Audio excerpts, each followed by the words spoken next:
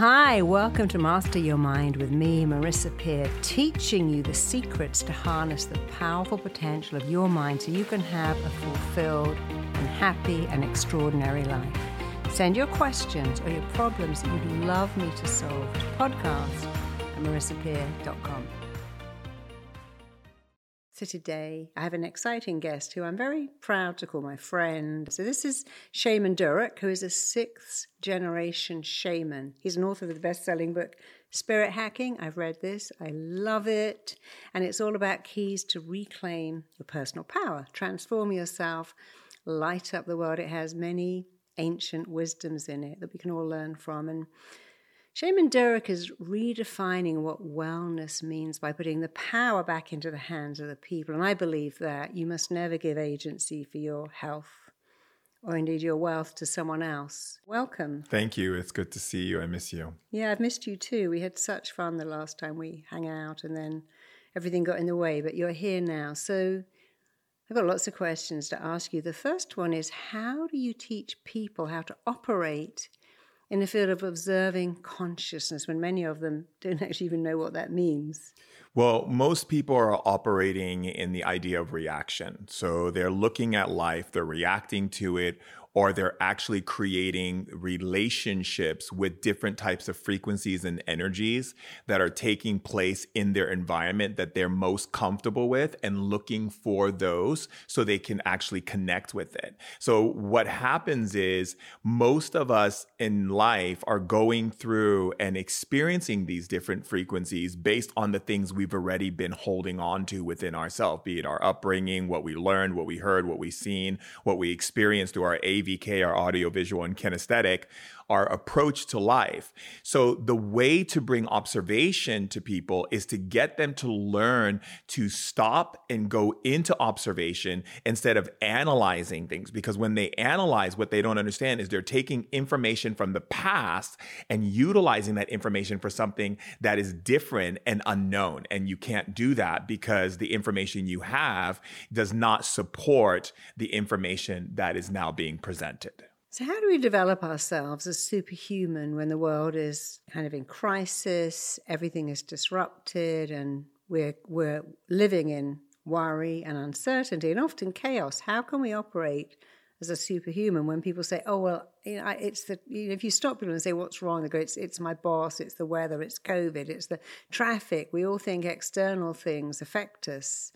So how can you help people realize that it's internal things that affect us? So the first key to helping someone understand how to live a superhuman life is to begin to bring people back to themselves, right? You see, the idea of, I call it the nucleus effect. The nucleus effect is that most human beings spend more of their time outside of the center of their own nucleus and in someone else's nucleus, figuring out that they can do something to help that person or to create change in that person. But what they don't realize is that the more they're away from the center of their nucleus, the more damage, the more harm, the more chaos is instilling, because they're not there to hold that space for themselves and to manage that space with love and clarity and vision and all of these other things. And so what happens in society is that people are always looking at what's coming at the cell, what's coming at the nucleus. They don't realize that they're the ones who are bringing it in because they are the nucleus of that cell. So if they start doing the internal observation and creating awareness and change from within, the outer projection of the hologram that is actually being presented on the outside changes the people, the places, the events, the situations, and experiences to be something completely different. So can you explain spirit hacking and how people are using it to feel good about themselves, to increase their level of happiness? Absolutely. What is spirit hacking to the people out there who don't really know what it is? What is it?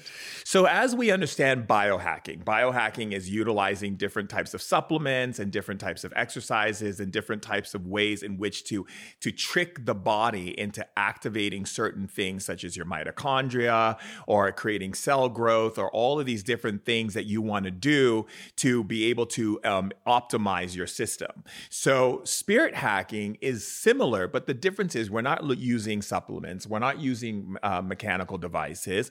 We're not freezing the body and heating up the body and doing all these different things. What you're actually doing is you're learning how to communicate with your body. You're learning how to have a relationship with your body the way it was supposed to have a relationship with, where you're not just treating your body or treating your emotions or treating your mind or treating your spirit like it's just some unforeign thing that you don't understand what it is, but you are actually developing a beautiful awareness of its communication and your communication. And then you're able to hack into your physical, your emotional, your mental, your spiritual, because you're able to access those levels of communication. Most people don't know that you can actually talk to your liver. You can talk to your body. You can talk to your skin. You can talk to your emotions. You can talk to your mind, and you can talk to your spirit. But we have not been taught that relationship is the number one key to us being able to develop our species and evolve ourselves. Yeah, because every cell has a microbrain, and our cells do indeed respond to our thoughts and our words. So how do you demystify spirituality? How do you do that? So for me, demystifying spirituality is taking the nonsense out of it, Marissa. It's people have all of these very broad, very visual, very expansive ways of looking at spirit. And what I find so fascinating, which I'm sure you do as well, is that human beings think too much. And when they go into the spiritual aspect, they make it more than what it is. It's really simple. It's easy. It's like a child can understand it. But if it becomes so much where it goes off into all these different levels, that's just the mind creating more things to make it more grandiose than what it really is. It's a part of our natural functioning process of our evolution. And so demystifying it is taking it down to the most simplest form. It's like basically taking all this information, putting it into a juicer, and getting the best of the best and leaving the pulp and all the stuff that you don't need where it belongs. Yes, because of course for generations, as you talk about being a 6th generation shaman, we realized years ago that we were a body and a mind and a spirit, and you couldn't separate them. And many years ago, I'm sure your ancestors who were treating people with illness would look at the mind, look at the situation, look at the life. They would treat the whole person, the whole body. And then all of a sudden we began to treat just the body. Oh, you have depression. Oh, you have anxiety. Oh, you have insomnia. And we've moved so far away from, like Marvin Gaye said, what's going on? Yeah. Whenever I work with a client, I hear that song, what's going on? I love Marvin Gaye. What's going on? And then I hear that other song where they tell me what you want, what you really, really want. And if you ask people the right questions, you get the right answers. So here's a great question. I know you'll answer it exquisitely because it's what you do. What question should we be asking ourselves in order to be happier, be better humans? What questions do you think we should ask ourselves every day? I think the question that we really need to ask ourselves is, how long are you going to be angry with life before you decide to stop playing the game? Yeah, that's a great question. Another one? I love you. Another question I think is important for people to ask themselves is, what is the thing inside of you that you feel you need to hold on to be right about, so you can get love or make people see you suffer? Or like, what is the part of you that needs to hold on and fight yourself? Yeah. And what's the fight for? Yeah, because the most important words are not hold on. The most important words are let go. And, it's like, what are you fighting for? It's not important to be right. It's very important to be kind. It's not important to be right, but it's important to do the right thing. And often that's let go, because life's too short to need to be right. And of course, when you're right, someone else is wrong. And I've worked with many suicidal teens. They all say the same thing. My parents make me wrong. Mm-hmm. And they teach me. And when you're being right, you're making someone else wrong. And that might ruin their world, because if you're right, someone else is wrong. And how does that feel, making someone else wrong? Doesn't feel great. No. And it's also about understanding that you cannot, if you create these two juxtapositions or these dualities, you're not able to create an understanding of communication and synthesis. And synthesis is what we require more of on the planet because we are not able to truly develop ourselves. So it's the words that we're actually feeding our soul is actually what's giving our soul the power to become. So if we constantly give ourselves the incorrect data, like a woman once said to me, Shaman Durek, I don't understand why I keep attracting these relationships. I'm like, what words are you feeding your soul? Yeah. Like, what words do you tell yourself? What's the data that you're giving yourself? Because whatever data streams you're accepting, that is actually writing your story. We say in shamanism, everything is a story. In ancient times, storytelling was the way in which you built your tribe. It's the way you built people. So what kind of story are you telling yourself? And that comes from the data you're taking in. And sometimes it's not even your story. So the story is, I should have been a girl. I should have been a boy. I should have been academic. I should have been musical. But that's your parents' story. My story was always I was the wrong baby. But then I realized that was my mother's story. It wasn't my story. And you have to choose. You can choose your story. My book says that whole thing. Edit your story.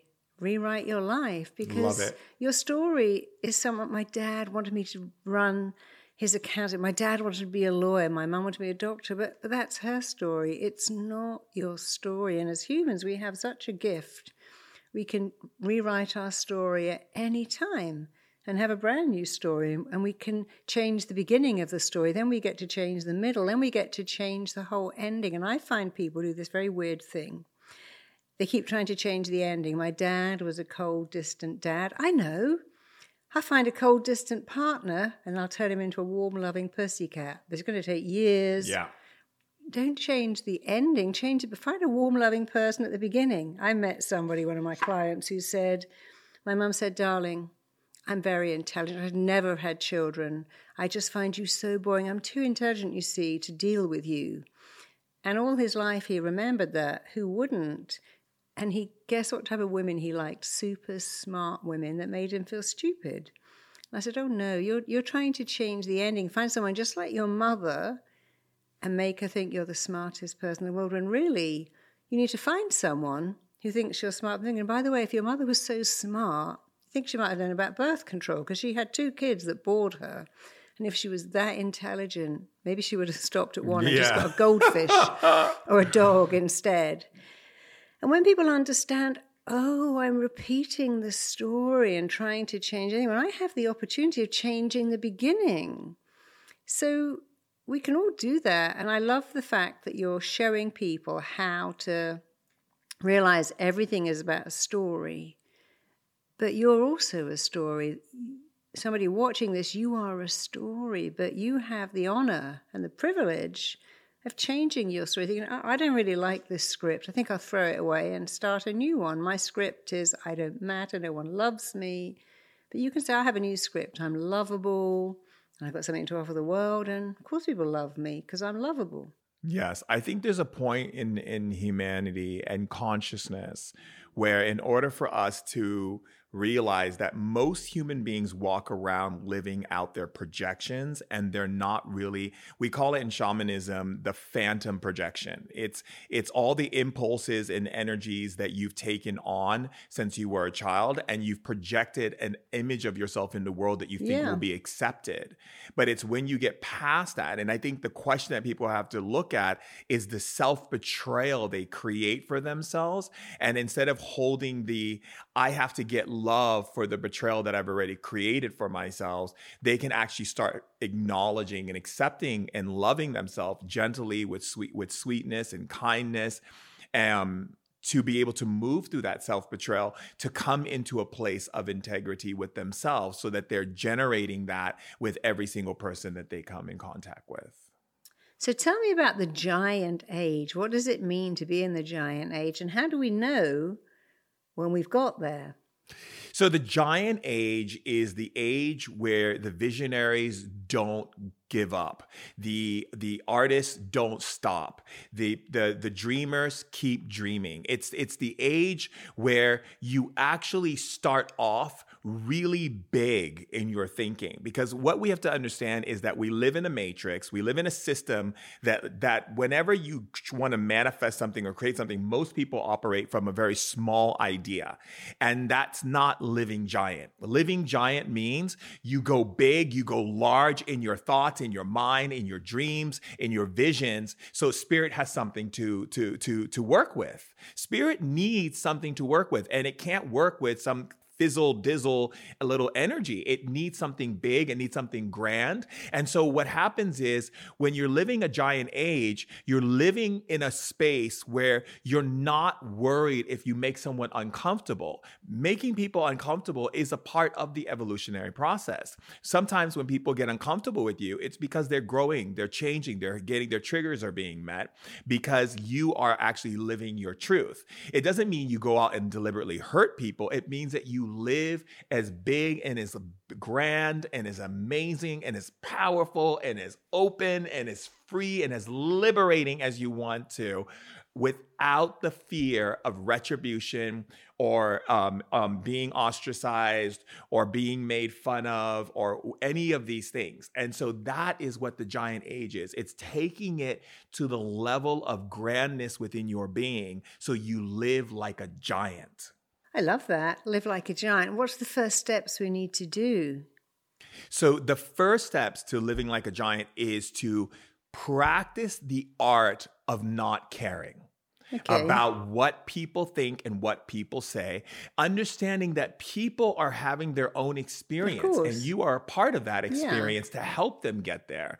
So the key element is to think of, I do this thing with my students, which is I'll make them make 12 boxes, and each box is a dream. So they start off with one dream. Let's say, I want to be a dancer. Okay, now start off as big as you can. Now, what's the next one? It has to be bigger than that one. And then what's the next one? It has to be bigger than that one. And see if you can get to the 12th box of that dream. And if you can, then that's the power of manifestation and energy to live a giant life. So when you realize that you can actually, and then sometimes I have them do 24 boxes or I'll have them do 30 boxes, and see how big you start looking at your life, your vision, the way you think about yourself, the way you think about life. The more you do that, the more you stretch yourself to be that giant, then your being gets comfortable with it and it goes, okay, this is who I am. That's so true, because your potential expands as you move towards it. None of us can ever know what our potential is, because as you move towards your potential, it expands, then it expands again and again. And it's a great thing to understand, oh, I don't even know what my potential is, but I know one thing, as I move towards it, it's moving. And it's moving. Once your mind moves to a new dimension, it never goes back again. So tell me about life growing up as a sixth generation shaman. Life growing up was difficult, I would say, because, when you're a family, a Black family. In which country, by the way? Where did you grow up? So I grew up in Hawaii, and outside of San Francisco is this town called Foster City. But my family's heritage comes from Haiti and from Ghana, from West Africa. And then on my mom's side, we have the West Indian and the Norwegian. So growing up in a family in the States who's still practicing and acknowledging the shamanic lineage in my family was challenging, because your father wants you to adapt to what's going on in the world. But he's not doing that in the home. He's still checking your clothes to see if you have spells on you. Did someone put some mojo on you? Let me write all my name into all your clothes. And every time you walk in the door, he's putting his hand in your pocket and checking your stuff. You have your spirits are connecting with your ancestors.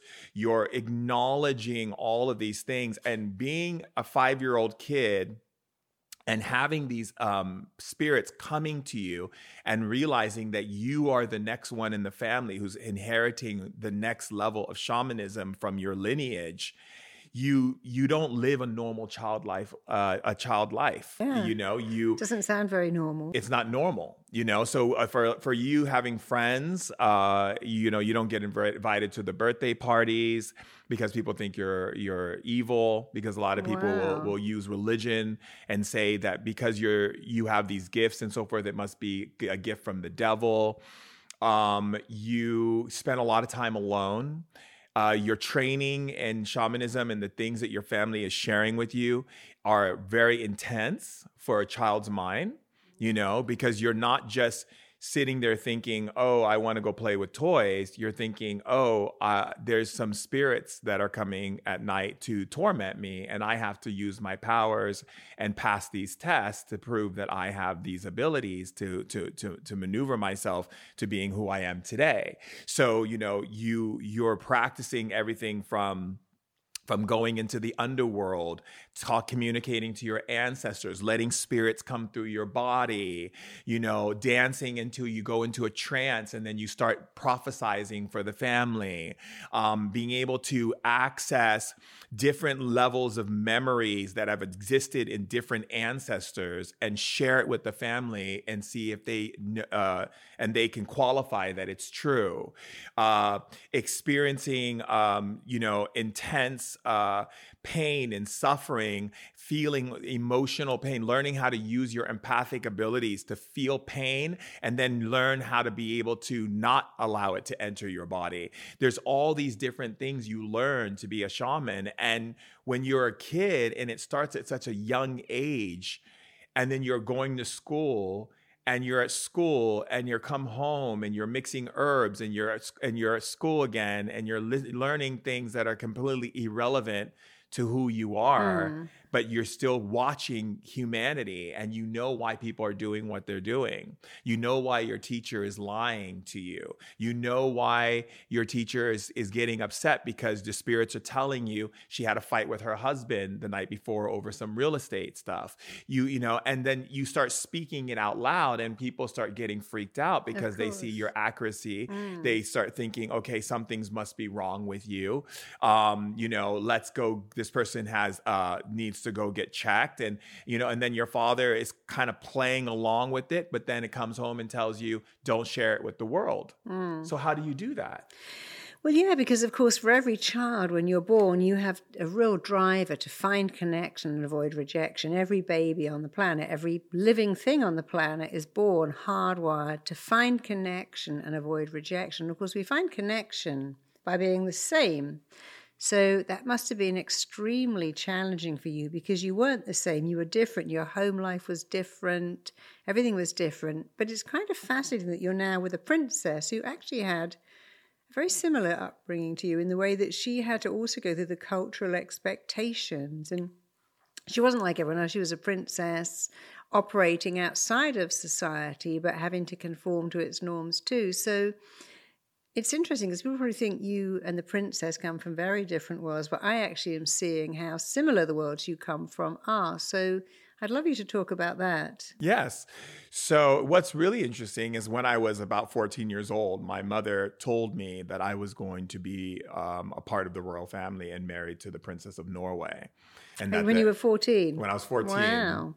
I was actually going skateboarding with my friends, and she said, the elders in Valhall told me, the Viking elders told me about your future. And so I already know what's going to happen to you. So live your life and do what you want, but you're going to be, and all the things that because my family was very strict in etiquette. Like, I come from a family that's of the arts. My aunt was a world famous opera singer. My cousin is a famous jazz musician. We circled in the art world through the different echelons of class and leisure. So we were always raised to have suits. My dad, I remember giving my dad his first pair of jeans. So coming into, having that prediction that my mom gave me come true and being with her, going into her family, entering into the royal family, being with the king and queen, sitting at the royal tables, being at the royal galas, going to the royal weddings, doing all of these things. My etiquette was already trained in me. And what I've learned from that experience is experiencing that we are so much alike, but also so different as well, you know? And when we first met each other, because we were set up on a blind date, when we first met each other, the first thing she said when she walked in the door, the moment the door opened, she said, "I remember you." And I saw a flash of myself in Egypt holding these scepters, and she had her hand on my shoulder and she's like, "I found you." And literally I saw us. And then when we were in England, we were walking by the Thames, and she goes, "Do you remember this energy?" And I said, "Yes." And she goes, "Where do you remember it from?" And I said, "Egypt." She goes, "Yes. Do you remember when we used to go down the Nile and you used to get so mad because they would put so much herbs on the fire and this whole boat would be smoking and everything?" And I was like, "Oh, yes." And all the memories started coming back. And going into her family was very interesting because at first they didn't accept me. And even though because they're royal, they have this way about them. I call it the royal graces. It's my joke that I make with her. It's when royals put on a certain appearance of not to let you know what they really feel, but you know what it is, but they're doing it because they're so, they're raised to always be, a certain way. And I could tell that her family wasn't like, who is this girl, with one, this black guy, two, he's bisexual, three, and he's a shaman. What is this about, right? And then finally, them learning about me and adjusting over the years to who I am and realizing that I am actually someone that they actually really enjoy having around because I bring different conversations to the table. I test boundaries, I push the envelope, I would say, in her family that makes everyone think outside of ways they've never thought before. So I'll ask them questions about their mind, about dreams, about hypnotherapy, about meditation, about shamanism. I'll get into their thinking process, and to be able to see how all these years and years of indoctrination of the way they were supposed to be in the royal family, the way they're supposed to think, the way they're supposed to look and view the world. And when I bring these things to them, how I can see the sparks. And when I see those sparks and I see them look at me and they smile, or her dad or her mom and the family, and the way that me and her are, our love is so connected because we don't argue with each other. We spend more time laughing. We honor each other's triggers. We don't tell each other, we don't try to play power games with each other. I hold space for her. She holds space for me. I love being a father to her children.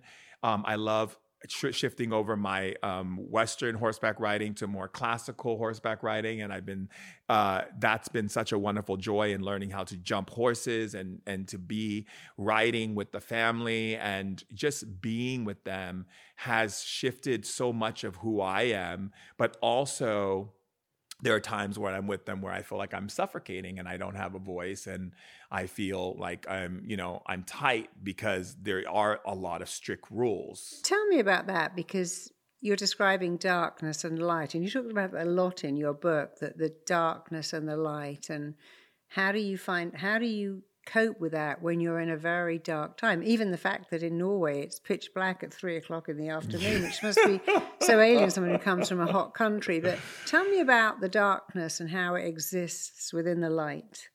So I always look at the darkness as an amplifier of energy. But whatever you put into it, it amplifies. And so what people have been putting into darkness since the ancient times is fear and, I'm scared of monsters, and then the monster becomes real. So darkness to me is an amplifier. It's a magnetic amplifier of energy. And the light is this expander. And so when the darkness is there to help you to get to that expansion. But to do so, it has to amplify everything that's getting in the way of you getting there. So when I'm in any situation, like when I first came into her family, it wasn't so much just the family that was the challenge for me. It was the paparazzis. I mean, still to this day, I was at the mall, recently, and I got cars following me around all the time, people popping out of bushes, taking pictures of me, writing stories about me. I think it was a couple weeks ago, I had another situation. And that in the beginning was challenging for me because I'm a Scorpio. I have a private side to me, and when you have to close every window and every time you're out, there's someone in your face and there's always some kind of camera there, or there's someone interviewing you or taking some picture of you, you start to build up these anxieties. So in the beginning, I had a lot of anxiety, I had a lot of stress, and that was challenging. But what it did was it helped me to look at what was valuable to me. Yeah. What friends do I feel more comfortable around and I know I can trust 100%? Which type of places do I really feel like is connecting? Like, where am I connecting with myself authentically? And that helped me. And she's been living it her whole life. So she was just, there to support me. But at the same time, she was, that gave me such an insight because people were having such an issue with the color of my skin, being with the princess.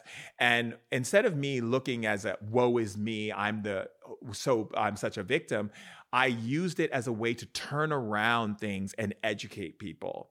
Instead of getting hurt and broken down and feeling like everyone's against me, everyone's upset with me, everyone's mean to me, I decided to use that energy and start educating people what racism is, how it looks, why people are making these statements, what it's about. And it strengthened me to become an even stronger leader and teacher for showing people how to love during great adversity.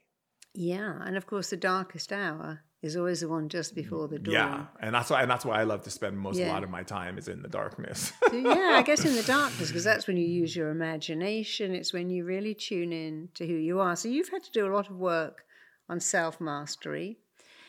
What are your 3 top tips for mastering your own mind? What advice would you give our audience on how can they master their mind? And what did you do to master yours? So one of the things that I did to master my mind was to stop fighting it and stop judging it, stop looking for something wrong with it. I started talking and communicating with it. Like if I get a voice that speaks in my head that's coming from a very negative place, I would say, that's not true. And I understand that, you're sharing this with me and I love you, but this is the truth. And I would start learning how to utilize my mind as an efficient tool that could create new energy by the way in which I chose to react to it. So it's like when people dream and they have that monster chasing after them. So for me, it's turning around and how much love can I give to something that is creating some antagonist energy towards me. And so the first thing I would do with my mind is just be there and not even judge it, not put a definition on it. One of the techniques that I use is I just let something come up and I go, I heard blah, blah, blah. I don't try to analyze it. I'm not trying to hold on to it. I'm not trying to, what does that mean? Let me look it up on the computer. Let me figure it out. None of that. Analyzation is the death killer of spiritual evolution. It literally kills your spiritual evolution because you're not allowing the journey. And what I learned once from this Lakota elder was that when you are in the state of going into analyzing and wanting to figure things out, you're not journeying with spirit. You're not let spirit take you. You're controlling the way it's happening. And that control is limiting a huge amount of information and experience that you can be having. So what I do with the mind is I just let it go. If I hear something and if it says, you're an idiot, I'll say, I heard you're an idiot. I heard you're really beautiful. I heard this, I heard that. And what it does is it takes me deeper into a relationship with my mind when now, when something comes up, I can engage it, I can remove it, I can shift it, I can change it, and I can create something completely different. And you're so right, because people have this belief, oh, my mind is my enemy. I've got such a strong mind, such a weak mind, such an annoying mind. So glad you said that. And in fact, your mind is your greatest friend. Your mind is a loyal ally. Your mind is really like the most efficient assistant you've ever had. And it's always doing what it thinks you want to do. People say, I can't find love. I can promise you, your mind thinks you don't want that, because once upon a time you said something like, it would kill me if I got dumped. If another person ghosted me, it would be worse than death. And now you've told your mind, I don't want love. If I got fired again, it would be the end of me. I could never put myself back in that situation. This commute is driving me insane. So we don't understand that the mind is the genie and your wish is its commander. When you say things like, I'd die if I had to give another meeting like that, it would be the end of the world if I lost another baby. I couldn't go through that again. Your mind's going, oh, you don't want to go through that again? You just leave that with me and I'll make sure you never go through that again. And we've all done this thing about, what I would give for a week in bed. And then we wake up with a terrible cold or food poisoning. We spend a week in bed and the mind goes, but you asked for that. And so if you haven't got what you want in life, it's because you're not dialoguing effectively with your mind. Absolutely. And if you sit down and say, hey, mind, like when I want to go to sleep, I say to my mind, hey, mind, send sleep to me. I never go, I'm going to sleep, because that's confusing. I get into bed, I've got to go somewhere now, but I just got into bed, switched off the lights, put the covers around me, now I've got to go somewhere. I got to fall. One of humans' greatest fears is falling, especially falling backwards. So falling asleep and going to sleep really confuse the mind. But when you say, hey, mind, send sleep to me now, and send it to me for 8 hours, deep, wonderful sleep. Hey, mind, burn off these cookies I just ate. Hey, mind, I'm going for a meeting. I want to be super confident and say the right things. When you tell your mind what you want, it's like a biofeedback. What you present to your mind, it presents right back. I'm scared of doing that. Let me fill you up with fear, and then you won't go. If you say, I'm so scared of this meeting today, I'm terrified, you increase the terror until you can't turn up at the meeting. Job done. You didn't go.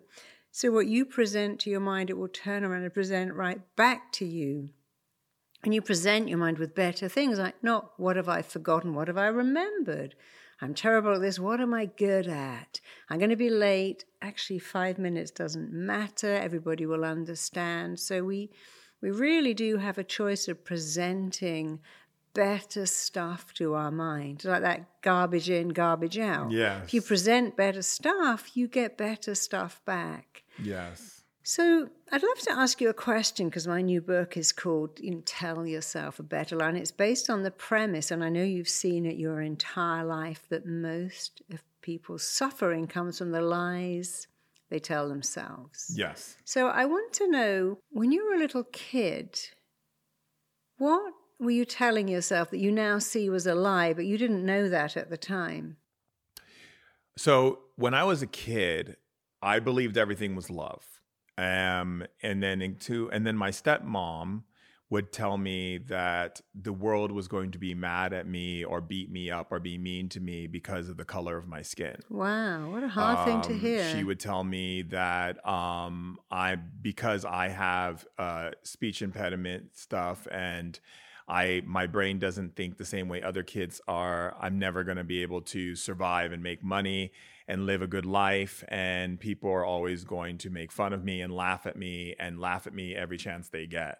And did you believe her? You were just a little kid. I did believe her. Until when? I did believe her until I got into my teenage years. And then I realized that I was actually playing out the truth that she projected onto me. Of course. And I began to question a lot of things, because at one point I was like the nerd in school who was like the weird kid who had powers, who would like bring his ride my skateboard in, paint my nails, wear rock and roll t-shirts like AC/DC, Metallica, things like that. And people thought I was weird, and no one would just constantly bully me. And then I just realized one day that the bullying that I was experiencing at school was actually happening at home with my stepmom, and that she was my greatest teacher. She's here to say these things to me to see if I accept the program or not. I kept looking at her like some kind of like data, like dysfunctional data machine that would be actually distributing data to me that was corrupt. And because I played a lot of video games, I always saw myself as a person who had to dismantle that data or not accept the data, the corrupt data. So every time she would say something, I started laughing. Oh, good. Or I would say, oh, and is that what you think? Oh, well, that's a fascinating thought. And that's a great thing. Is that what you think? Because you're giving it back then. Oh, as in when someone says something really mean, you go, thank you for sharing. Yeah. Oh, is that what you think? Thank you for sharing. That's interesting because you're not letting it in. And one of the most powerful things we can do is to not let in constructive criticism. But your stepmother, some people do that out of love. Oh, that's not going to work. Oh, no, don't get above your station. Don't expect that. It will never work out. Oh, don't aim for that. Aim lower. And many people who do that to us truly think they're helping us. That's not going to work. That's going to go wrong. No one in our family's done that.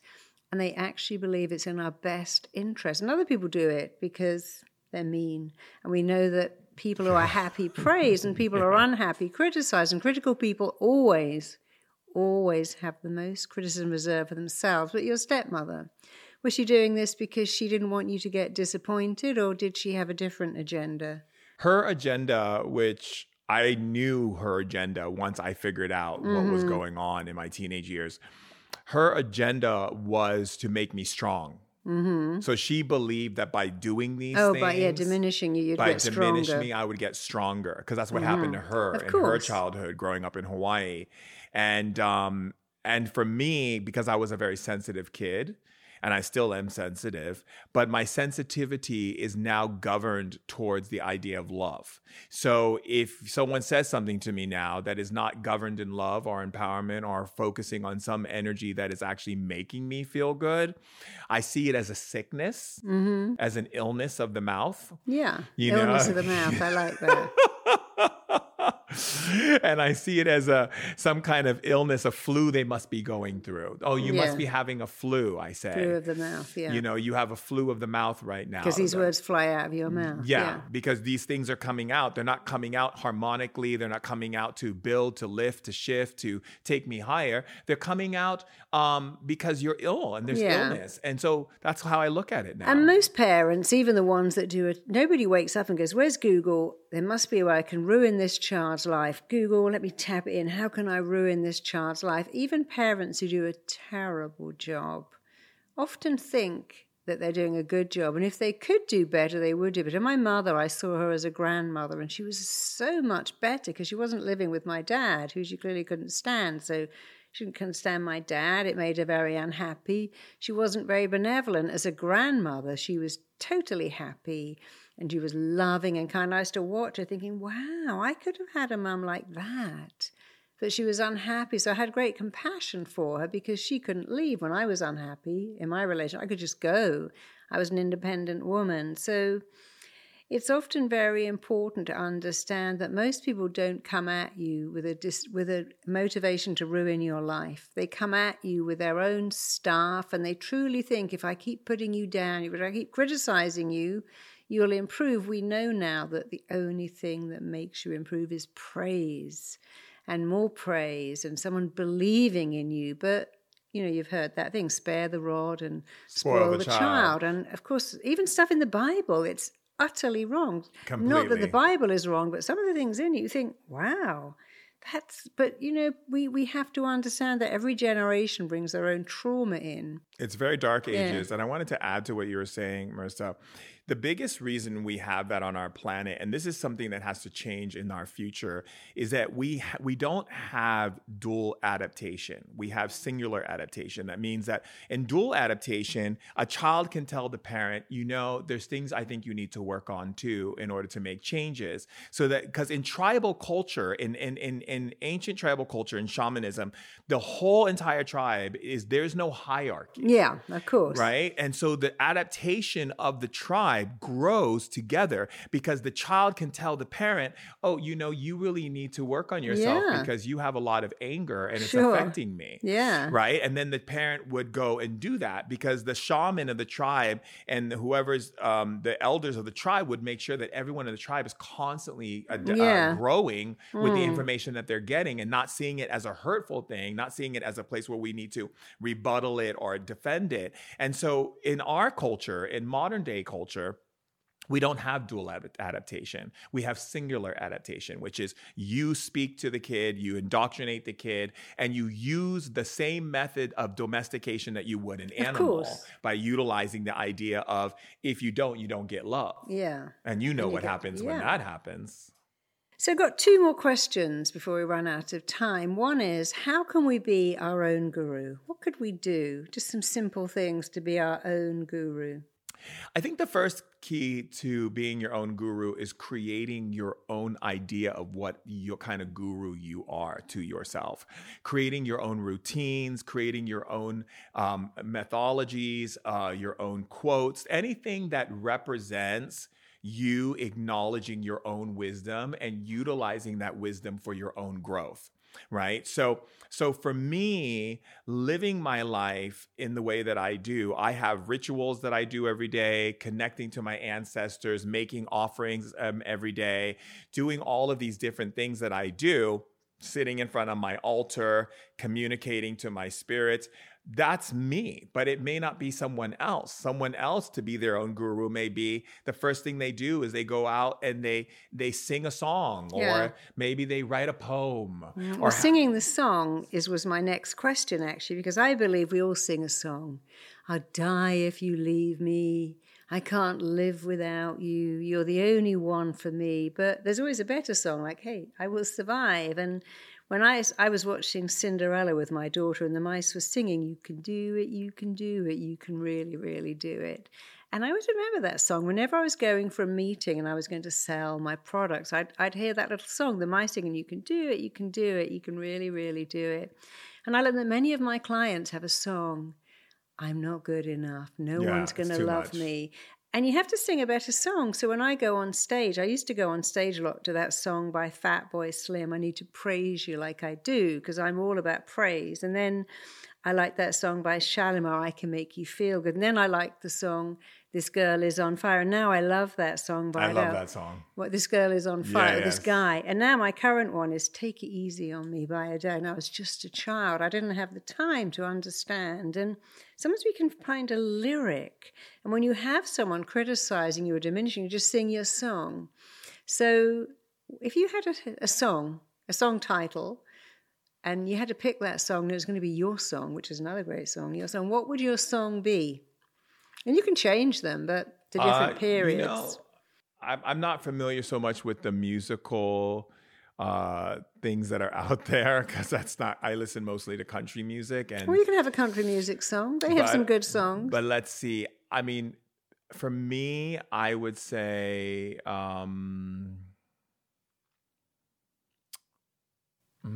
You remind me in COVID, someone put a post up saying, Jolene, you can come and take my man. And I thought that was, I've been locked up with him for a year now. You can have him. And I love that. I'm very Zac Brown band. I'm very I'm happy with, it's like, I forget the name of the song, but it's all about you like being happy with your friends. What about the George Benson, the learning to love yourself is the greatest love of all? That's a great song. Yeah, but I think learning to love myself is a little too cliche for me because everyone is always, whenever you go to like these psychic readers, are always like, oh, you need to learn to love yourself. I always think of love as an enhancement. Mm-hmm. So I would say my song is, and I got it now. Good. It's Xanadu by Olivia Newton-John. Oh, I used to love that song. And it's you have to believe in magic. Yeah.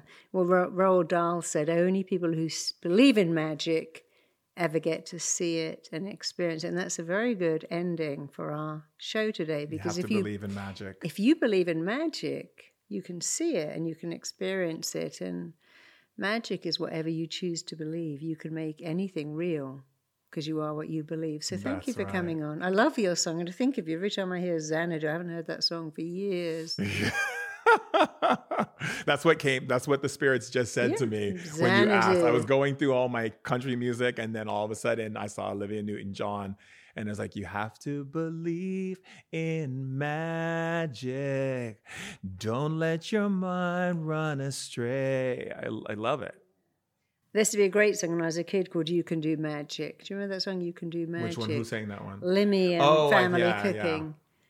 Yeah. Magic. I like that one. Was it Love is Never Tragical, when you feel the magical feelings coming through? I love songs because we get to choose any time to pick better lyrics and to sing a better song. I love your song. Thanks for turning up. Thanks for sharing. Thanks for showing our audience that we can all pick a better song anytime and have a better life. Thank you so much. It's been amazing. Thank you. My honey.